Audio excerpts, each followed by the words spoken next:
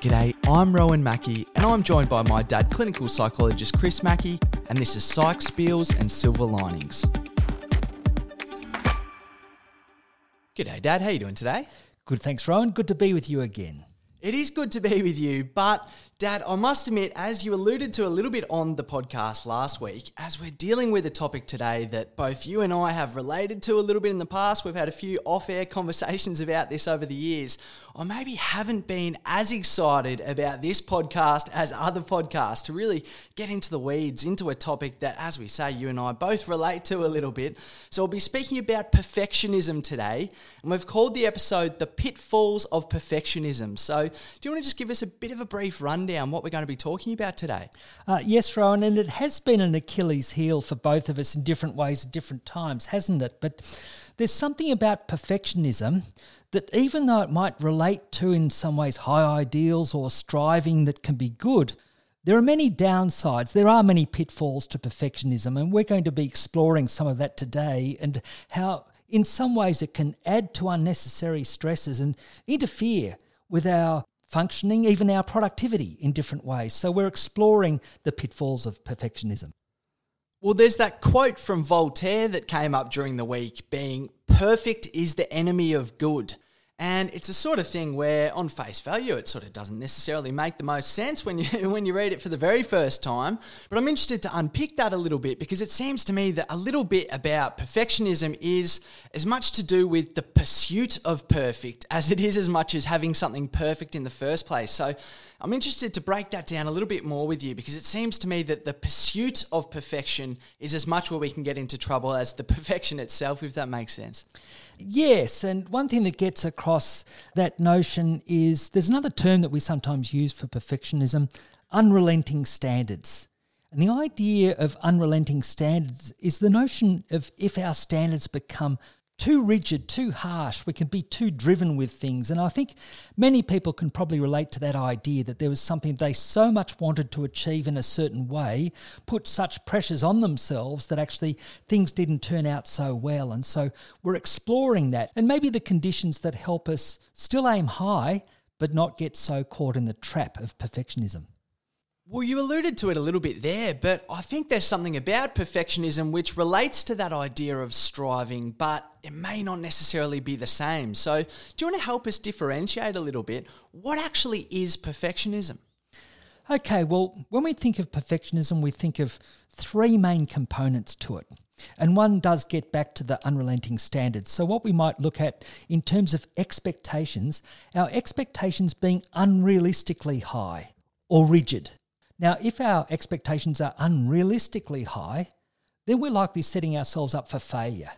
And so that will be very stressful in itself. But also if they're rigid, our expectations are rigid, it means that if something, maybe an obstacle comes up or there's some challenge or we're not on the top of our game for whatever reason at that particular time, we can be unduly discouraged if we don't have some flexibility in our expectations, allowing for circumstances. For example, many of us would have had to relax some of our expectations around work or home life or whatever routines or whatever in the last year with COVID.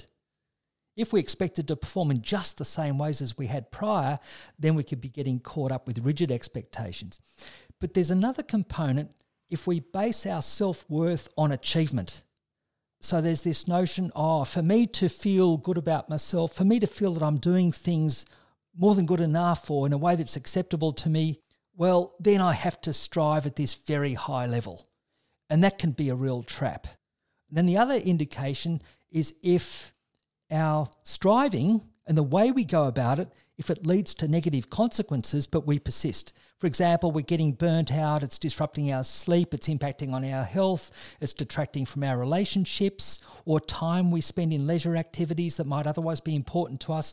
So there's a downside, but we keep on pressing on. So that's the three things, the unrealistic expectations, basing our self-worth on our achievement and negative consequences resulting from that, but we keep on pushing on. And I think there's a little bit culturally as well that seems to be pushing us towards some of these notions in terms of in society you want to strive and you want to succeed and you want to achieve, and there's an element to which I think we can almost hide behind perfectionism in terms of thinking it's a good thing. It's a good thing to want to succeed in certain areas. But I remember having a conversation with you one time and it was a real sort of revelation for me that there's an element to which perfectionism is actually related to avoidance. It's not necessarily about wanting to be perfect across all areas at all times. There actually is an element of wanting to avoid certain things. So do you want to just speak to that a little bit in terms of how perfectionism relates to avoidance? Okay, well, one thing, for example, is looking to be perfectionistic is also aiming for a whole lot of control over circumstances. It's looking to control the outcome of things, even if they're challenging circumstances. We should really be operating at this super high kind of level. We might not be allowing for various kind of challenges or adjustments that we might need to make that are uncomfortable in some way. So to press on as though we should get 100% result, we should be fully in control, is sometimes denying that there might be circumstances that are challenging to us that we can't necessarily do our best. Also, with perfectionism, we might be very concerned about other people's approval. For example, we might be trying to impress our colleagues, our parents, others in certain kind of ways. So we might be looking to avoid feelings of compromised self-worth, if you like, or maybe feeling that we're not so worthy if we don't achieve at a very high kind of level, rather than find other ways of dealing with our relative approval or disapproval. So there are a number of ways that can come up, but also perfectionism can lead to things like procrastination, as we'll talk about later on, where you might be putting things off by telling yourself, oh no, it has to be at such a certain standard that I can't start this now. I can't start writing this book. I can't start on this project. I can't create this program or some other pursuit because we're waiting for the ideal conditions for that to occur. We might be forever putting off things that it might be worth doing well enough or more than well enough because we're waiting for the optimal circumstances to arise. And that certainly comes up often with people's writing, for example, thinking, I need the perfect kind of conditions to be able to start writing this novel or research project or whatever. But in many people's lives, those optimal conditions don't arise and we have to make do with the opportunities that are there. So there are a range of ways that perfectionism is looking for that uber control, if you like, that over control, and maybe not dealing with some of the messiness or challenges or difficulties of everyday life where sometimes our efforts might be compromised in some way. And so it seems from what you're saying there that there's an element to which people can be quite high functioning with perfectionism. If someone's going through the task of writing a book, they're obviously in a pretty good place at that time to be able to confront such a task voluntarily like that. But what I wonder now is, how does it present in a clinical setting? Because I think that'll give us some clues as to where perfectionism can really get us into trouble in different ways. Well, one of the ways that it comes up is with depression, because perfectionism is probably about the number one personality attribute that most predisposes people toward depression. And it is to do with these unrelenting standards. So someone might be really struggling with stresses at work, but it turns out that they're putting extra pressures on themselves. Or someone might be looking to impress others in a certain kind of way and concerned about whether they're getting that positive regard to feel worthwhile or not. There's an intensity about it of people trying to prove themselves in a certain way that might reflect a level of insecurity behind that. And look, I just might mention as well, that sometimes comes up in situations where people have been pushed by family or cultural circumstances. I'd say often our education system pushes hard for that kind of external achievement. And perhaps that's probably one of the reasons why, say with positive education, there's more emphasis on well-being in other ways and looking at promoting character strengths and other aspects of our development rather than just a focus, for example, on academic achievement or sporting achievement. But certainly with many people who are depressed, there's this sense of falling short. And if people have had very harsh or unrelenting standards, and then if people do become depressed and they're falling short further of what they would typically do, that can become even more of a vicious cycle where the person feels that they're falling even further short of what they should, being very self-critical, saying how pathetic their attempts might be, that they're not even performing as well as they used to, and that can become a real vicious cycle. So with many people with depression, part of it is helping recognise these underlying unrelenting standards and for people to make allowance for the challenges that they're facing, including being affected by depression or anxiety that might interfere with their functioning in some ways. But it also comes up in a number of other conditions like, say, social anxiety, and it might be about giving a talk or something like that where the person's concerned about whether the way they express themselves is seen to meet a certain standard. So how people appear to others can be affected by that. When we think of obsessive compulsive disorder, someone trying to order aspects of their life, if you like, in certain ways that can then be a kind of control in terms of how things appear, trying to get one's world in a certain kind of more perfect order, so to speak. Comes up with eating disorders. Maybe if people have an unrealistic ideal about thinness, for example, restricting their food intake, and that's often based on some rigid expectations about how their body should look.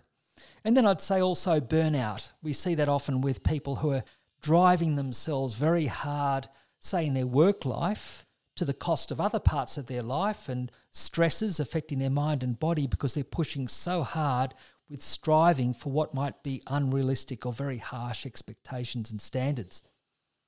Well, ironically, Dad, for the perfectionism episode, it seems we've got a friendly neighbour over there with a power tool, so apologies for everyone who can hear that. But in a way, it's good to be testing our perfectionism with something like this. But it seems to me from what you're saying there that there's an element to which the word should comes into it, in terms of, you spoke about it there, but some of the ways that people deal with perfectionism, such as OCD and eating disorders, it seems to me there's a real element of control that comes into it, in terms of wanting to gain control, in terms of one of the things that we spoke about last week on the podcast was that idea of personal agency.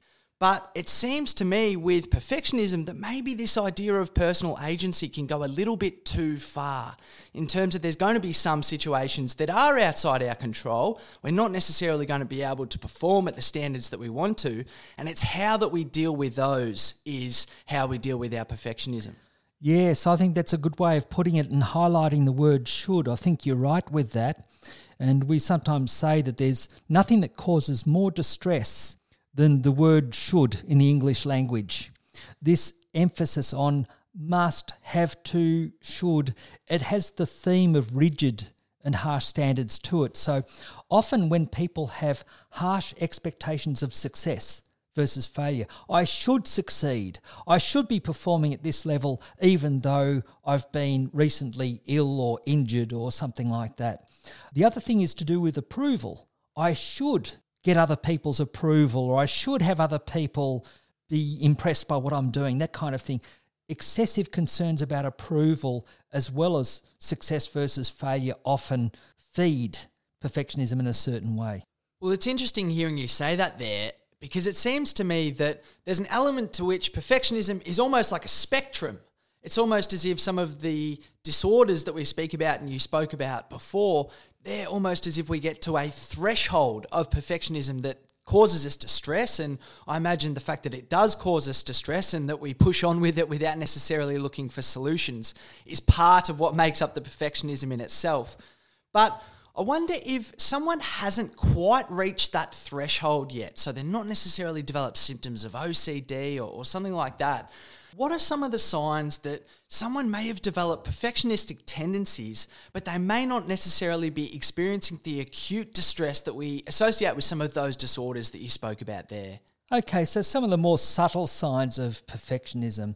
And so, different from the more obvious signs, if people are getting really burnt out and stressed and driving themselves into the ground because they're working 16, 18 hours a day on a certain project and not taking breaks and things like that, that would be pretty obvious. But the more subtle signs can include procrastination, putting things off.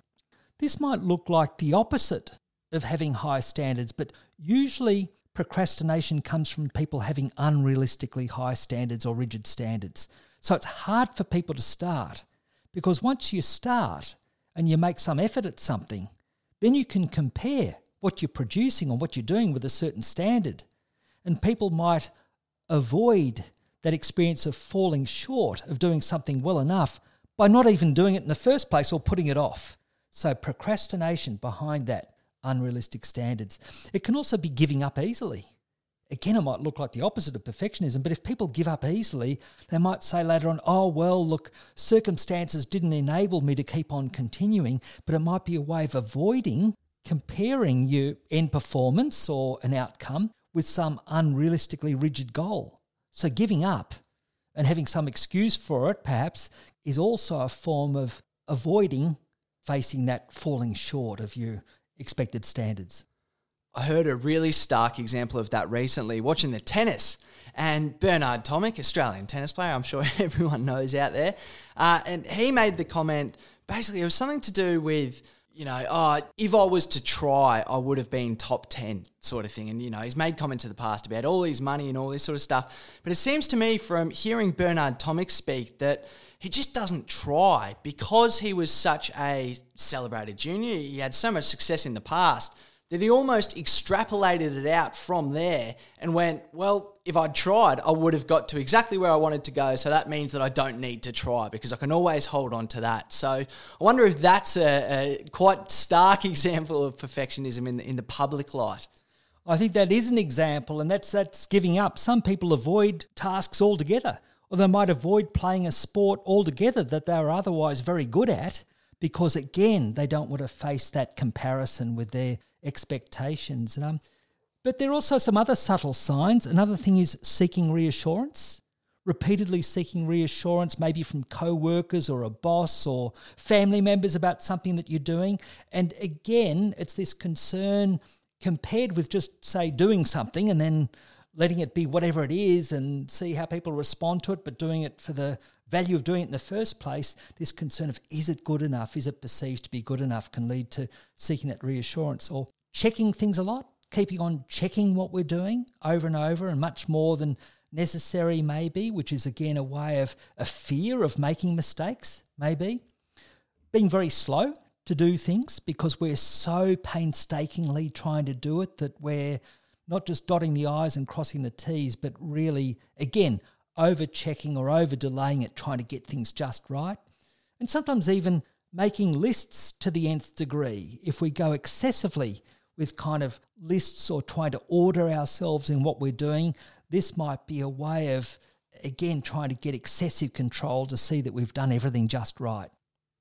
Well, again, hearing you describe some of the ways that perfection manifests, it really does seem to come back to that idea of control that really hammered it home for me, talking about just the list of things that could come up, because as you go through every one of those, it just seems that there is a real aspect of someone who is perfectionistic wanting to just have control over as many aspects as they can. And that's where you see with that control and the desire for excessive control, people are actually quite anxious while they're procrastinating or giving up or seeking reassurance, over-checking. It's related to anxiety, this sense of a threat of not meeting a standard that we should otherwise meet and what could follow on from that. But it interferes with our output. So that's an example, things like procrastinating, giving up, where we might feel anxious, but we're not really producing very much either. And it's very different from an approach of like having a go at something, looking to put in a real effort at something, but within balance of our other demands and what time we have and things like that. But having a go, especially having a go at what's important to us, things that are really important to us, we can still strive. But part of it is while we strive, still making an allowance for, making mistakes. As we say also, that notion of learning to fail rather than failing to learn. Being prepared to make mistakes, being prepared for things to not go so well, but keeping on producing, if you like. Ultimately, we're going to feel more satisfied in life, greater sense of achievement, if we're also doing things that are worthwhile for us, even if they don't have to be done perfectly. It's interesting having a chat to you about this during the week, because one thing that came up to do with perfectionism, which I'd never heard before, but it seems to really relate there as well, but it's that idea that perfectionists are more likely to attribute a slip-up to a personality trait in terms of if someone makes a mistake, the perfectionist is more likely to think, well, that person has a deficiency in that area of their personality functioning. And I wonder if from what you're saying there, it's almost as if we're applying that filter to ourselves as a perfectionist in terms of we're saying, look, I'm not good enough for this. I'm not up to this. But we're almost using a sweeping statement to describe something which is potentially a lot more temporary in terms of I'm not able to get over this obstacle, and that could potentially stop us from engaging in the task in the first place, I wonder. Yes, I think that's an important thing, and I noticed that more too in preparing for this too and looking at perfectionism. That stood out to me as something that I hadn't picked up so much on before, but this idea of, yes, looking at some slip-up as relating to a personality trait. So it might be, they did this, that shows they're weak, or that shows that they're a bit stupid, or that shows that they're just not conscientious. And these broader kind of things where if we applied that, say, to a work colleague who might have slipped up, they might have extra stresses happening in their life in a certain kind of way. But if we use that judgy kind of approach, if you like, that might be far less effective than having a way of maybe pointing out some kind of slip up in a certain way, in a non-judgmental way that, again, gives the person a chance to address it rather than dismissing them as having these, poor traits. But I think, like you're saying, that would tend to come from a person doing that to themselves. I slipped up, that's weak. Or how pathetic I did such and such. Or, gee, I'm stupid for making that mistake. Or, gee, I should be more resilient or strong-willed with such and such. If we're going to use these more global attributions, if you like, these more global statements or judgments about ourselves if we slip up, that is actually going to be debilitating maybe in the long run. That is not going to help our functioning or performance in the long run.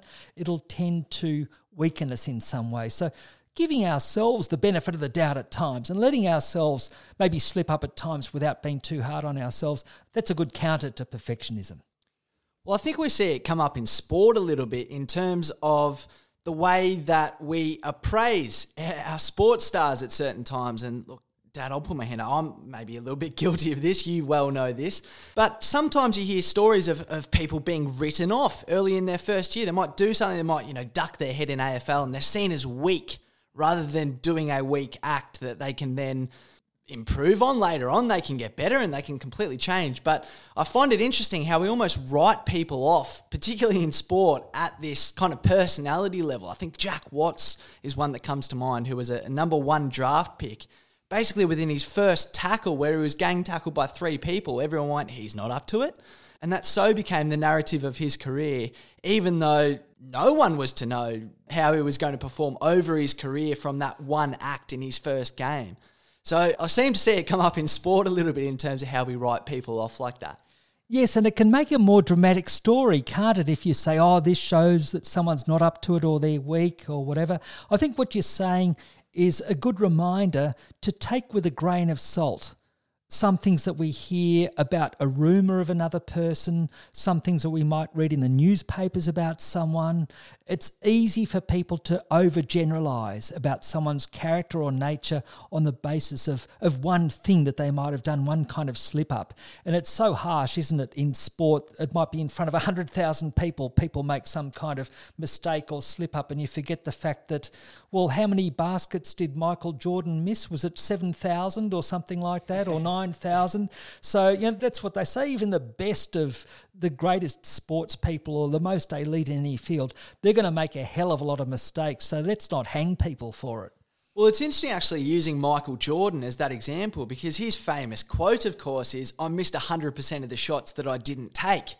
So, of course, being, greatest of all time in basketball and all this, of course, bit of debate now with LeBron, but in my eyes anyway, probably the greatest of all time. So for his saying to more be about that idea of have a go is really interesting, because if anyone was maybe likely to be perfectionistic, it would be someone like Jordan, you'd think. Yes, wow, that's a really good quote, isn't it? And if you think of that symbolising other things, like in terms of a project or a creative pursuit, or trying to even arrange a social event that might be fun for friends or whatever, well, we're going to miss 100% of those things that we don't even attempt. So yes, the value in having a go at something, even if it might not work out quite like We want it to. Well, that's one that comes up a little bit with you and me in terms of when we're playing golf, but we like to use that saying, 99% of short putts don't go in. I can't remember who said that one, but it is a good saying, I think. But Dad, as we mentioned at the start, and as we've spoken about a little bit, perfectionism is something that you and I relate to a little bit. And as I said at the start, we've had many conversations off air about this sort of thing. And I was wondering now if you could give us some insight into how you've overcome some of these perfectionistic tendencies in the past. Because, as I said, we've had plenty of conversations off air and I've got a lot out of it over the times that we have spoken about it. So I wonder if you could just pass some of that on to our listeners now. Okay, well, I've mentioned before that I've gone through 2 periods of severe depression in my life, and both of them were strongly related to perfectionism. The first one was when I was a third-year student at university. And actually, until then, I'd been travelling quite well as a student, had pretty high standards, but didn't have to get straight A's and everything. I'd be happy enough if I was doing, quite well. But there was a time when I could not function the same way that I usually would at third-year university. Some major stresses happened in my life, which would have been stressful for many people. And at that stage, I was not sleeping as well, couldn't think as straight. And there was a time at the end of the year I approached a university lecturer and said, look, I just want to let you know if I don't do so well on this exam, then there are stresses going on and I want to let you know beforehand. So if I slip up in the exam and I apply for special consideration, there's a background to it. And he mentioned to me, well, look, if you sit the exam, even though you've come to see me and you fail, well, you fail, you're out of the course. So rather than take that risk, I decided to delay the exam until I was more on top of things, and so I was going to sit it a month later. But in my own mind, I took it as a failure. I took it, the fact that I delayed the exam, hadn't sat it, and had a chance at passing it, hadn't passed it. In my mind, I started to become rigid and thinking, oh, that was like a failure. And when I was preparing for this exam, which was like in essay form, I'd be preparing for it over the next, say, 4 to 6 weeks. I'd start to write a sentence, I'd cross it out, I'd write another first sentence, I'd cross that out, I'd go for a walk, I'd come back, I'd start writing again, I'd write a sentence and cross it out. It wasn't good enough, wasn't clear. I really got caught up in perfectionism then. And it was very gradual that I made a recovery after becoming quite depressed at that time. I actually did sit the exam and I passed it 6 weeks later. But again, I felt I'd wasted so much time on it. I still wasn't thinking so straight. I'd become somewhat depressed in the meantime. And then I put very heavy standards on myself and thought that I just wasn't performing as well. And funnily enough, that first time I did see a counsellor and that helped in many ways. But one of the ways I learnt to deal with that in time was just giving myself less time to do assignments so I wouldn't be spending week after week after week crossing out sentences and trying to do it again. I had to learn to take the pressure off, sometimes by just starting to respond to an assignment maybe a couple of days beforehand, just giving myself very limited time, thinking I either failed or I didn't, hand that in, and I found that I usually passed pretty well just by cutting back the amount of time I gave myself to agonise. And I'll just mention in that time, which was my 4th year of university, I met a whole subculture of worrywarts in the psychology course who had similar patterns, I think, of perfectionism. They tended to be bright people who struggled over virtually every assignment, and we became a bit of a support group to each other. But I recognised that there was a group of people who often felt like this, whereas I'd felt like that more like, well, it was over a 6 months period, but then I gradually came on from that. But then I had a very difficult time again about 10 years later. I'd been working as a senior psychologist at the hospital. There were some challenging hospital politics at the time, and this ultimately resulted, some of the challenging conflicts, I might say, different kind of things were happening as well. And I started to become depressed again.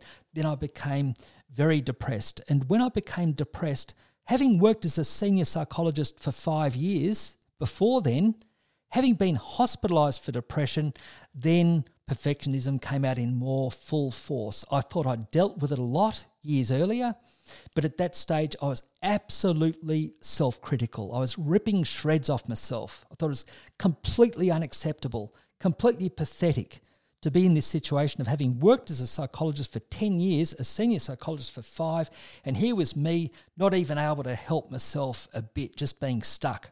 Now, I was hospitalised at that period of time, and after 3 months I was not making much progress. I started to make a little bit of progress by thinking, okay, in the morning, I was off work for 6 months. In the morning, I was thinking, just while I have a bowl of cereal, that would have taken me 10 minutes to eat a bowl of cereal normally, I will allow myself to eat this bowl of cereal for 10 minutes and not rip shreds off myself while I do that. That was the one time in the entire day I felt that I was more free of this self-criticism, like a self-critical voice, so to speak. And then I might do things like very slowly work on painting a fence, where an elderly painter on the other side of the fence was going 3 times as fast as I was, but I thought, well, even if I do a little bit a day, that's something. I was gradually making a little bit of progress. But then I saw a very helpful, a masterful therapist. And he said, look, I think we can work on something here using what's called a 2-chair technique. And he got me to play out 2 sides of myself. This very harsh, self-critical voice that I was really surprised how harsh it was when I spoke in that form. And in the other chair, I was more like a vulnerable, plaintive self saying, oh, I'm trying to do my best, I'm having a go at this at least. But the other side would be, that's pathetic, that's terrible kind of thing. It's like I was whipping myself with a branch, so to speak. Now, at the end of that session, the therapist said to me, surprisingly to me, he said, I think you have an imperfect solution. And he was partly relating to the fact I told him about this Weet-Bix thing and gradually doing a few things slowly. But also, he mentioned this key phrase, and I went out to the car in the car park. I put the key in the door lock, unlocked the car. Just as I put the key in the lock, unlocking the car, something unlocked in my mind. I thought, wait a minute, imperfect solution. That actually might be my way forward. I knew my challenges were to do with perfectionism. I thought, well, if I can make an imperfect recovery, if I can make a very public and imperfect recovery, so most of my colleagues knew I was off work, most knew I'd been in hospital, if I could deal with that, if I could deal with the seeming failure, so to speak, off work, 6 months, in hospital, slow, gradual recovery from depression, slower, worse recovery, slower recovery than either people I'd helped as clients or whatever. If I could accept that about myself, then I thought there is nothing I could ever not accept about myself. So all I needed to do is to accept making a pathetic recovery, a slow, gradual recovery, falling on my face again, getting up, falling on my face, keeping going. That seemed elegant. There was an elegant solution. That was a way of dealing with perfectionism. So basically from then on, I just had this conviction that I was going to be okay. I still look to do some tasks in the morning, do whatever during the day, around the house, that kind of thing, gradually a little bit more exercise. Went to the Kino Theatre in Melbourne for my Kino therapy to watch movies. That really helped as well. Take the pressure off, allow myself that time out. And basically, I was picking up bit by bit by bit by bit. I was able to return to work. When I did, I didn't expect myself necessarily to go well. I thought I'll give it a go. I'll see how it works out. And fortunately, it did work out. I recovered month by month. I found I could still do my job. I had my marbles about me still a bit, and things went on from there. And ever since, this was 30 years ago, I felt a pressure was released about having to perform at a certain level and remembering how disruptive it could be to get caught up with perfectionism. So it's almost like my body learnt as well. My mind and body learnt not to push myself so hard or rigidly in that direction. Again, I knew where it could end up. And quite frankly, every year after that has been kind of like a celebration of being able to return to work, do things that are worthwhile and all the rest of it, because I might not have been able to return at all. Well, it seems to me from what you're saying there that there's an element to which in dealing with perfectionism, you're essentially trying to create systems to be able to put a spanner in the works of the perfectionistic thinking. It's not as if you're necessarily going to be able to get rid of the perfectionistic thinking. It's looking at a way to almost place yourself in a situation of such imperfection that it's no longer congruent with perfectionistic thinking.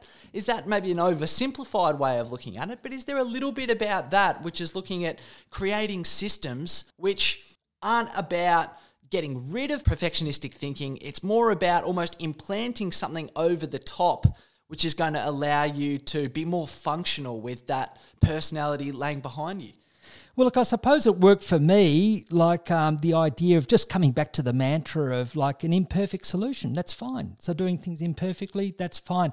But in practice, what I found was just a joy recovering from depression and being able to do anything, being able to do exercise, being able to get to play tennis without antidepressant medication that led me to serve the ball 5 feet out nearly every time kind of thing, to be able to certainly get back to work and socialising and everyday things. And it was hard to take any of that for granted, having lost it for a period of time and thought I might never get it back.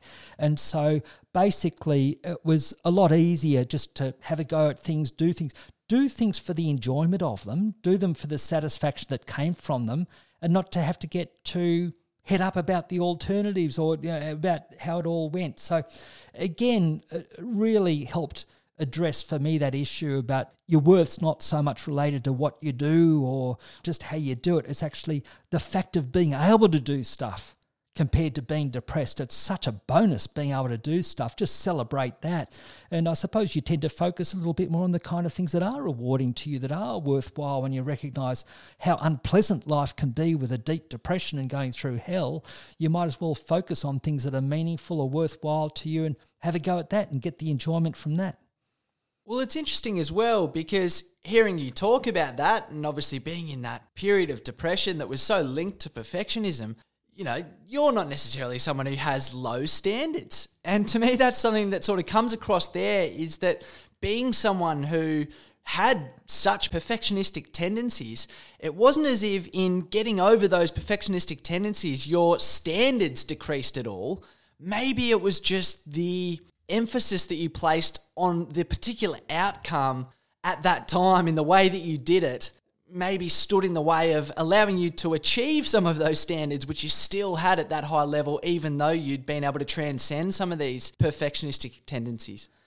Yes, now this is an issue that's very relevant to many clients I see too, because at first if you bring up issues of perfectionism and maybe challenging the unrelenting standards, a number of people say something to the effect, but doesn't that mean that I'll just do things in a very ordinary, lesser kind of way, that I won't have a go at things much, that it won't be so worthwhile what I do? And basically what I say to people is, once you're about 30 years of age, a lot of your personality characteristics are quite established. If you've got a foundation in your personality, then you're not going to let go of certain aspects of yourself unless it's not so much working for you. So in other words, if you're a fairly conscientious person, you're going to remain fairly conscientious. You are going to strive for things in certain ways, even if you don't aim for perfect. If you aim to do things more optimally or do it well or still strive, but don't get caught up in the rigidity of it, having to be perfect, you'll still perform at a high level. And many people find that's the case. And I'll mention as an aside, what was so helpful for me is a year or two after I recovered from depression, I went to do a master's course for a number of reasons. So even though I was already a clinical psychologist, I thought I'd do a clinical master's course, partly to see how I went with the academic side of things. And ironically, even though I was doing that, say, part-time on top of full-time work, and so I contained the time I spent on it, the marks I got in that master's course were just as good as the marks I had in undergraduate uni. Earlier on when I was doing it my best, I couldn't really, on paper, have done much better in terms of my marks in the master's course, but I had a different attitude to it that was kind of like taking the pressure off. It was like an experiment with not having to do things to the nth degree, and I couldn't, when I was doing full-time work, do things to the nth degree with the additional master's course. But when I saw the results coming, I thought, well, why drive yourself into the ground when I was enjoying the learning, really enjoying the contact with colleagues, the other students that we still meet to this day as a group every now and then. That was so worthwhile, but not having to, again, drive yourself into the ground. And it was really good to be able to know that could still perform at a very good level. Well, that's one there that also comes up in sport a little bit, is we hear in sport this idea of detaching from the result. Quite often in, for example, AFL finals, it's something that comes up a little bit in terms of You know, it might be the first week of finals, you might have been the best team all year, but if you're thinking about the grand final in the first week of finals, then you're in real trouble.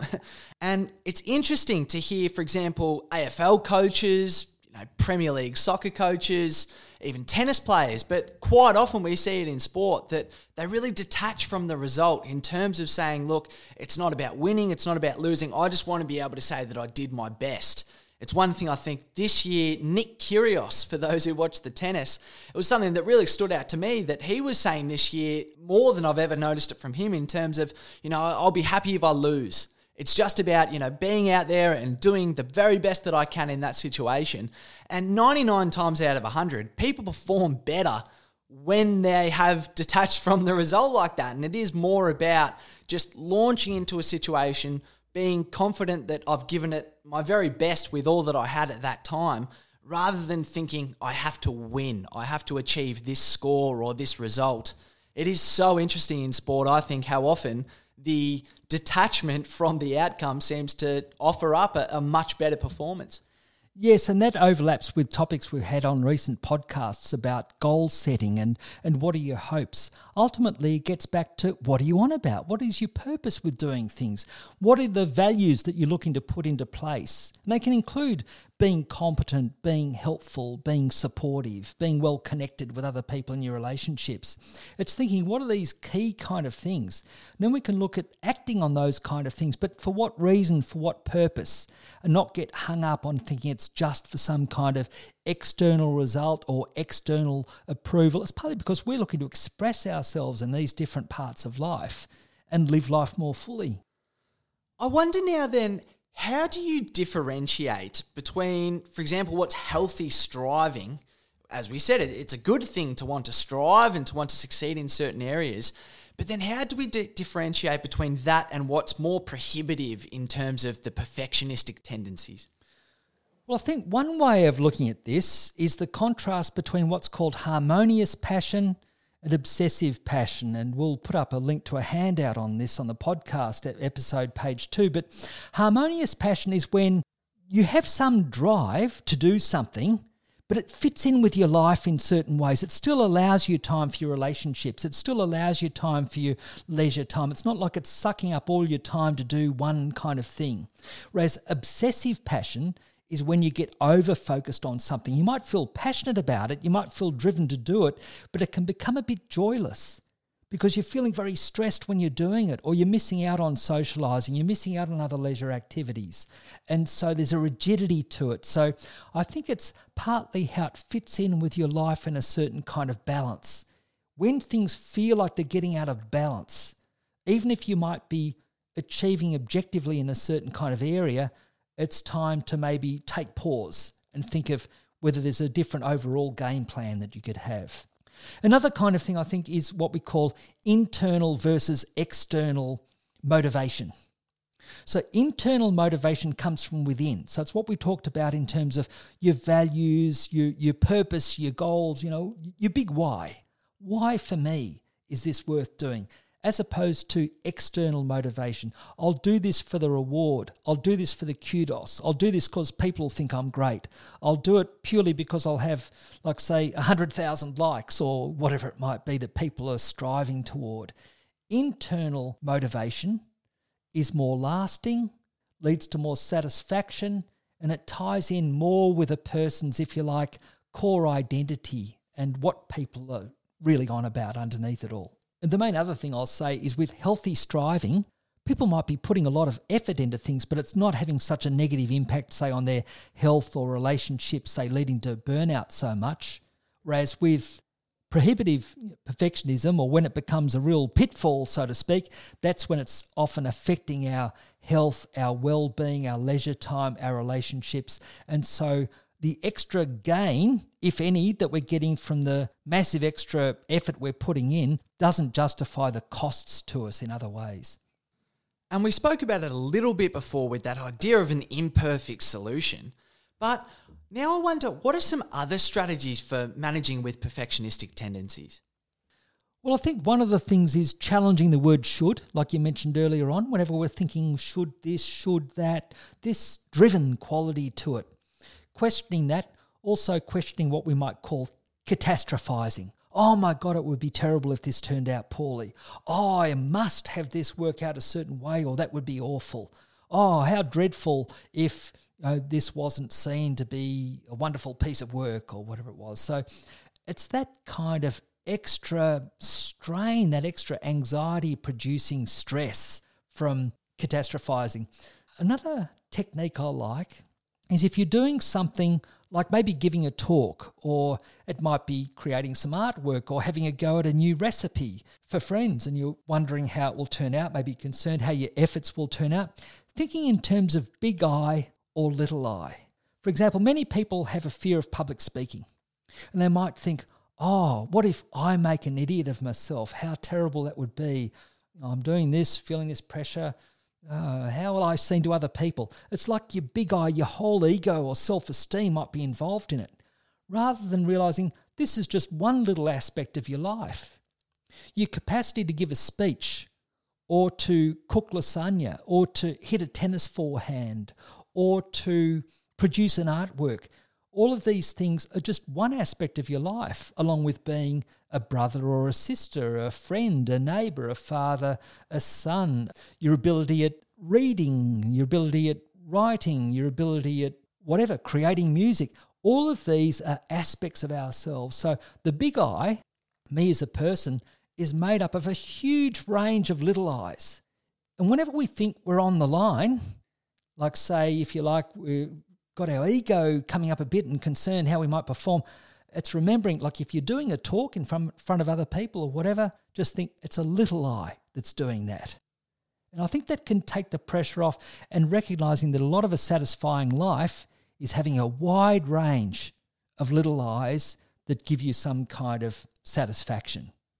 Well, that idea of challenging catastrophes and challenging your thinking like that, well, I remember the first time that we had a conversation about this, and it was almost something that was a little bit profound to me in a way, in terms of the fact that your thoughts don't necessarily mediate reality. That's where I think I like that exercise, the little I. It seems to do with that idea of removing the personality aspect from it.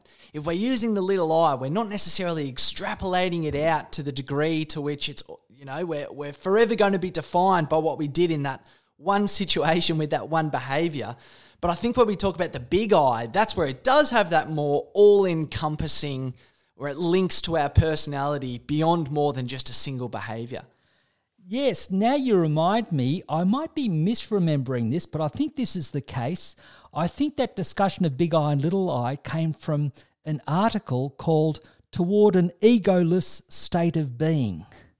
Now, when you think about it, egoless, getting your ego out of it, whereas big I is getting your ego in it. Hey, I'm on the line here. I'm being measured in some way by how will I hit this tennis shot or cook this lasagna or whatever it might be. So the pressure's on with any little thing that you do. But if you go towards an egoless state of being, it's a bit like the tennis ball was struck, the lasagna was cooked, the painting was drawn or something like that.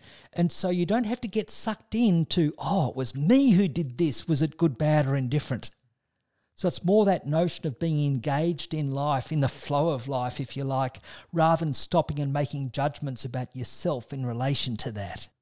Well, that reminds me of something I heard the other day, and it was actually another podcaster talking about it, and he said something along the lines of, how liberating is it when you can take your ego out of things? And to me, that just resonated, partly because of the way that he said it. He said it so almost flippantly and irreverently and matter-of-factly that it left no room to disagree with him. And it was such a almost profound comment in that way. Yes, it's sort of, when you think about it, I suppose it also helps you have your focus outside rather than inside. Rather than looking inside and gauging how you're going, it's responding to the world outside when you're not so caught up in your ego.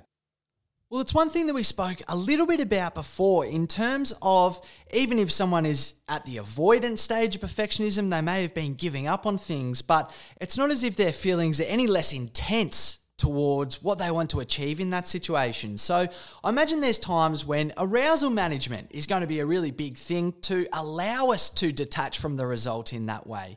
So I wonder if you could help us with some techniques for arousal management to do with perfectionism. Well, one of the main things is acknowledging that perfectionism tends to go with anxiety. Anxiety about performance, anxiety about approval, success versus failure. So part of that is anything that does help reduce our arousal level also can help with perfectionism. So it does help to have some strategies like a mindfulness or a meditation or a relaxation or yoga strategy. Some kind of practice like that is helpful to bring our arousal level down, if you like, which also helps us have our thoughts more in balance. Well, it seems to me as well with perfectionism that it's likely to occur, for example, in one main area at a time. Correct me if I'm wrong here, but for example, it might be that in someone's work life, they're very perfectionistic. In someone's sporting ability, they're very perfectionistic. So I wonder if a strategy with that as well could be even just something as simple as spending time in an area of life that you don't have such perfectionistic ideals about. Yes, look, I think that's a very helpful thing. Again, it comes back to looking at a range of areas of our lives and not overly sacrificing some areas because we're maybe over-focusing on others. But I will bring it back to what you're saying there as well about some areas we can be perfectionistic in. One example might be people could be perfectionistic in their parenting of an infant. So in their work, they might not have been so much, or in other ways, or in pursuing a sport or some other kind of craft, but maybe in raising a child or an infant, they might have been really expecting themselves to be balanced in everything they were doing, always fully attentive. And I remember an expression by a fellow Winnicott, a paediatrician who helped many parents with this notion. He talked about the notion of good enough parenting. He talked about good enough parenting being based on mended failures. The parent would not always be attentive to that infant who was uncomfortable or hungry or having real difficulty getting to sleep. The parent's not always going to be there protecting a child every second of the day, and a child would not develop so well if they were always so completely protected, if you like. So a child develops further by mended failures, where at times they'll be dealing with discomfort, but then soon enough, they feel, I am supported enough, the world's secure enough, and the infant can grow confidently with that. But for the parent, it takes the pressure off, this notion of good enough parenting. And there are many other areas where being good enough can be helpful. We can even strive further and aim for optimal rather than perfect. Optimal still allows for mistakes. We can think this is very important, I'm going to really put in a lot of effort here, but not get sucked into looking at perfectionism. Well, was it Tal Ben-Shahar who wrote The Pursuit of Perfect, one of the preeminent books about perfectionism? He has that notion of optimalism versus perfectionism, and I think that's something that relates there as well. But the other thing that seems to really come in here, and it relates partly to that idea of the big I and the little I, but that idea of extrapolating across your personality from one behaviour or one outcome, and that's that idea of a growth mindset as opposed to a fixed mindset. If we were to have a fixed mindset in a situation, that does relate more to that idea of because something is a circumstance now, it is therefore likely to always be like that. It's that idea of someone being weak for not performing, for example. But I wonder how does perfectionism, or how does maybe curbing perfectionism relate to a growth mindset? Okay, well, first of all, if we looked at the idea of a fixed mindset, if a child is told that they've done well on an exam because they're smart, that can actually put the pressure on. What if they really struggle with a future exam? Does that mean that they're not smart? It can put the pressure on. So actually, sometimes if children are, for example, struggling with certain problems, they'll give up quicker if they've been told that they're smart. Or an athlete might give up quicker if they're told that they're super fast or talented or strong. So it's better often, say academically, for someone to get the feedback, you did well on that test because you tried very hard. You did your homework and you practiced for a long time. You really put in an effort. That's why you've done well. That's what we call a growth mindset, where you attribute your performance, if you like, to your effort. And no matter how well or poorly you do, the notion is by putting in effort, you can keep on improving.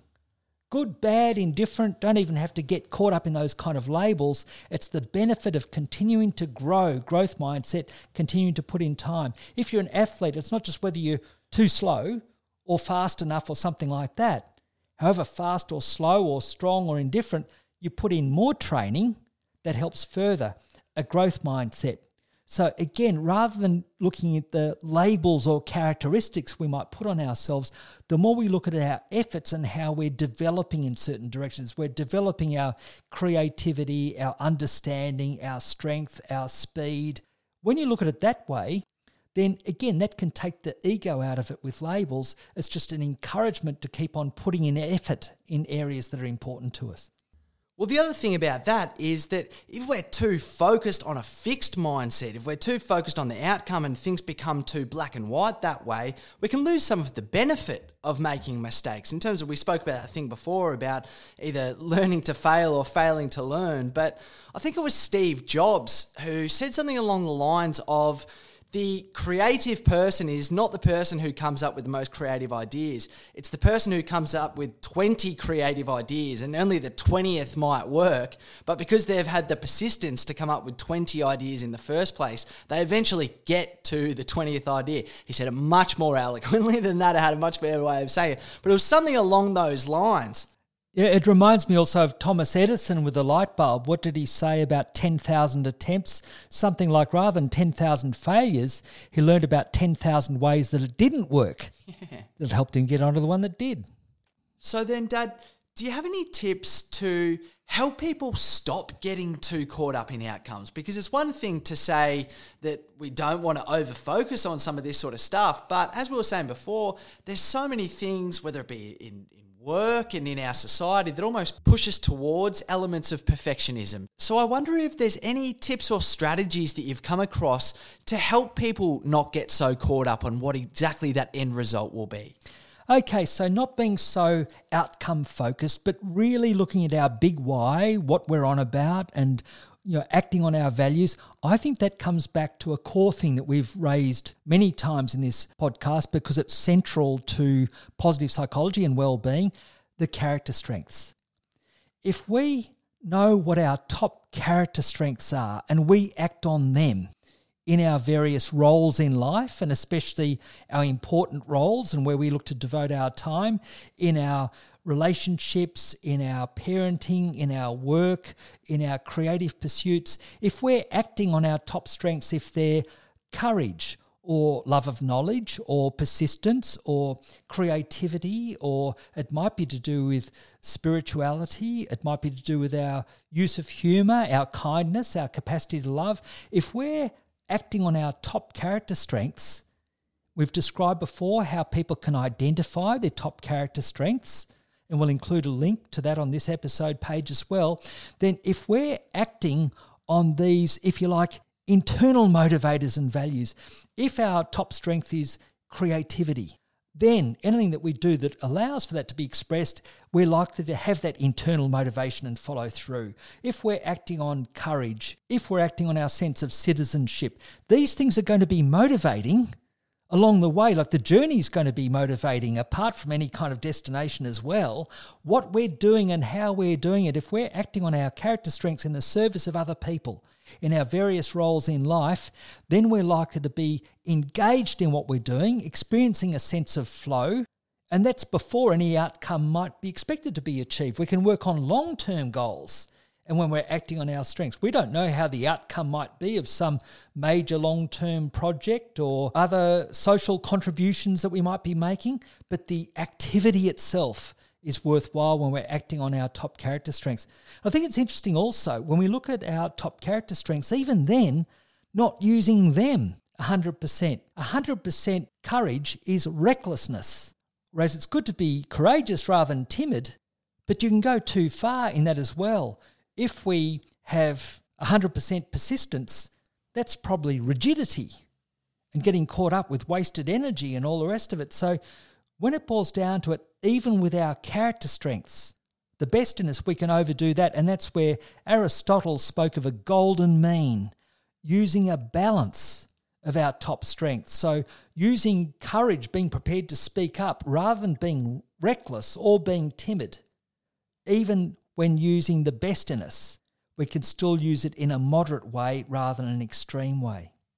And that's where I imagine as well, there's potentially going to be times where people who are perfectionistic are feeling not worthy for one reason or another, but that idea of using our top strength with a bottom strength, I think could come in there too, because with some of the stuff that we've been speaking about, perfectionism, I think at times people who are perfectionistic can be faced with their flaws, for lack of a better term, in terms of they're really noticing where they've failed in certain areas. But coming back to that idea of seeing our character strengths, using some of our top character strengths to bolster some of the ones that are down the bottom of our list and having a bit of an interplay with some of those things as well, that can almost help us to recalibrate and at least understand a little bit more about our personal makeup, as opposed to the fact that it's just black and white and we didn't achieve this and so we're inferior in a certain way, which is that fixed mindset like we spoke about before. I think that's a very nice example of using a blend. Just say if your top strength was use of humour and a lower strength was persistence, maybe because of procrastinating or giving up early with perfectionism, how can we use our humour to maybe have a bit of a lighter approach at the task that we're taking on? Seeing it with a little bit of fun, not taking ourselves so seriously, with a bit of humour, that might help persist more. So I like that idea of using a top strength to help us bolster a lower one. And now, just to finish, Dad, it seems to me that the idea of a hero's journey comes into a little bit of perfectionism. We've spoken a little bit about it on the podcast before, but the 4 stages of a hero's journey, that second stage is the dark night of the soul. And it seems to me from what we've spoken about today that if someone has perfectionistic tendencies and maybe those perfectionistic tendencies are getting quite on top of them, then when they're in that period of the dark night of the soul, they might find it tough to get over whatever obstacles they were facing at that time. They may see it as an overall failure as opposed to a setback or an obstacle that they have to get over. Yes, when you're in the dark night of the soul, it can be hard to get a sense of future and how things go. But I think it really helps to understand that there are these life cycles that can happen where something tips the balance and things start to go wrong, being caught up in the dark night of the soul. But in time, that will tend to lead to coming out of it in some way. Maybe it's an aha experience, maybe it's an epiphany, and then consolidating that change, if you like. And look, I will mention too, whereas I mentioned earlier on about the difficulty of going through a depression, being hospitalised for it, 6 months off work, I will never regret that time I went through 30 years ago, because it was an emancipation from putting extra rigid expectations on myself, because I saw where they could lead. And funnily enough, one thing that came out of it, I mentioned kinotherapy, going to see a movie every week as I did at that time. I kept that going basically as a leisure interest for about 30 years since. And at times I've looked at other people who've maybe not had such a struggle in their lives and how they've kept on striving, maybe achieving a whole lot. But I get a sense at times that there's a relentless or an unrelenting pressure that they have on them. And I think sometimes, I might have been caught in that pattern for a lot longer had I not gone through that depression many years ago. So sometimes there's a value or benefit that can come from even what seems like a major crisis, or it might seem like a major failure or coming apart at the time. However we might experience that crisis, again, it's part of the different cycles of life. We can gain something from even the most difficult times, and we see many of our clients respond to situations like that. When they pursue therapy over a period of time, maybe go through a severe depression, most people get back to their usual self, having learnt something valuable in the meantime. And that's where, for our next podcast, Dad, we'll unpack this a little bit further in terms of that idea of the hero's journey. It's something that I'm really interested to talk to you a bit more about. We've spoken a fair bit about it in recent times, and we did an episode about it on my podcast recently that's recently been uploaded as well. But it's a funny one talking about perfectionism today, Dad. I know on the last podcast, I said I'd pop my new podcast, the link to my new podcast up there on the podcast page, and Dad, you won't believe it. I went to release it on the Monday and I was too bloody perfectionistic about it. And I'm sitting there finessing over it here and there. So it took me 2 days to get it up on the podcast page. Maybe a little bit of an insight into the perfectionism that certainly I deal with every so often. But it is up there now. I will just also take the opportunity for the shameless plug and let everyone know that, my new podcast is up there now. I'll put it on today's as well. But very much looking forward to getting into the hero's journey with you next time in the next Sykes Bills podcast. Dad. Right, well, congratulations on getting it up there. That's the main thing, and I really like the theme of your podcast, individuation and becoming more fully yourself. Well, it's really worth looking to challenge some of the pitfalls of perfectionism to help become more fully yourself. Well, absolutely, Dad. And I suppose just to finish off with a quote that I heard during the week, and I think it relates to exactly what you're talking about there, the idea of having a go and not getting caught up on exactly what is a barrier or an obstacle for you at that time.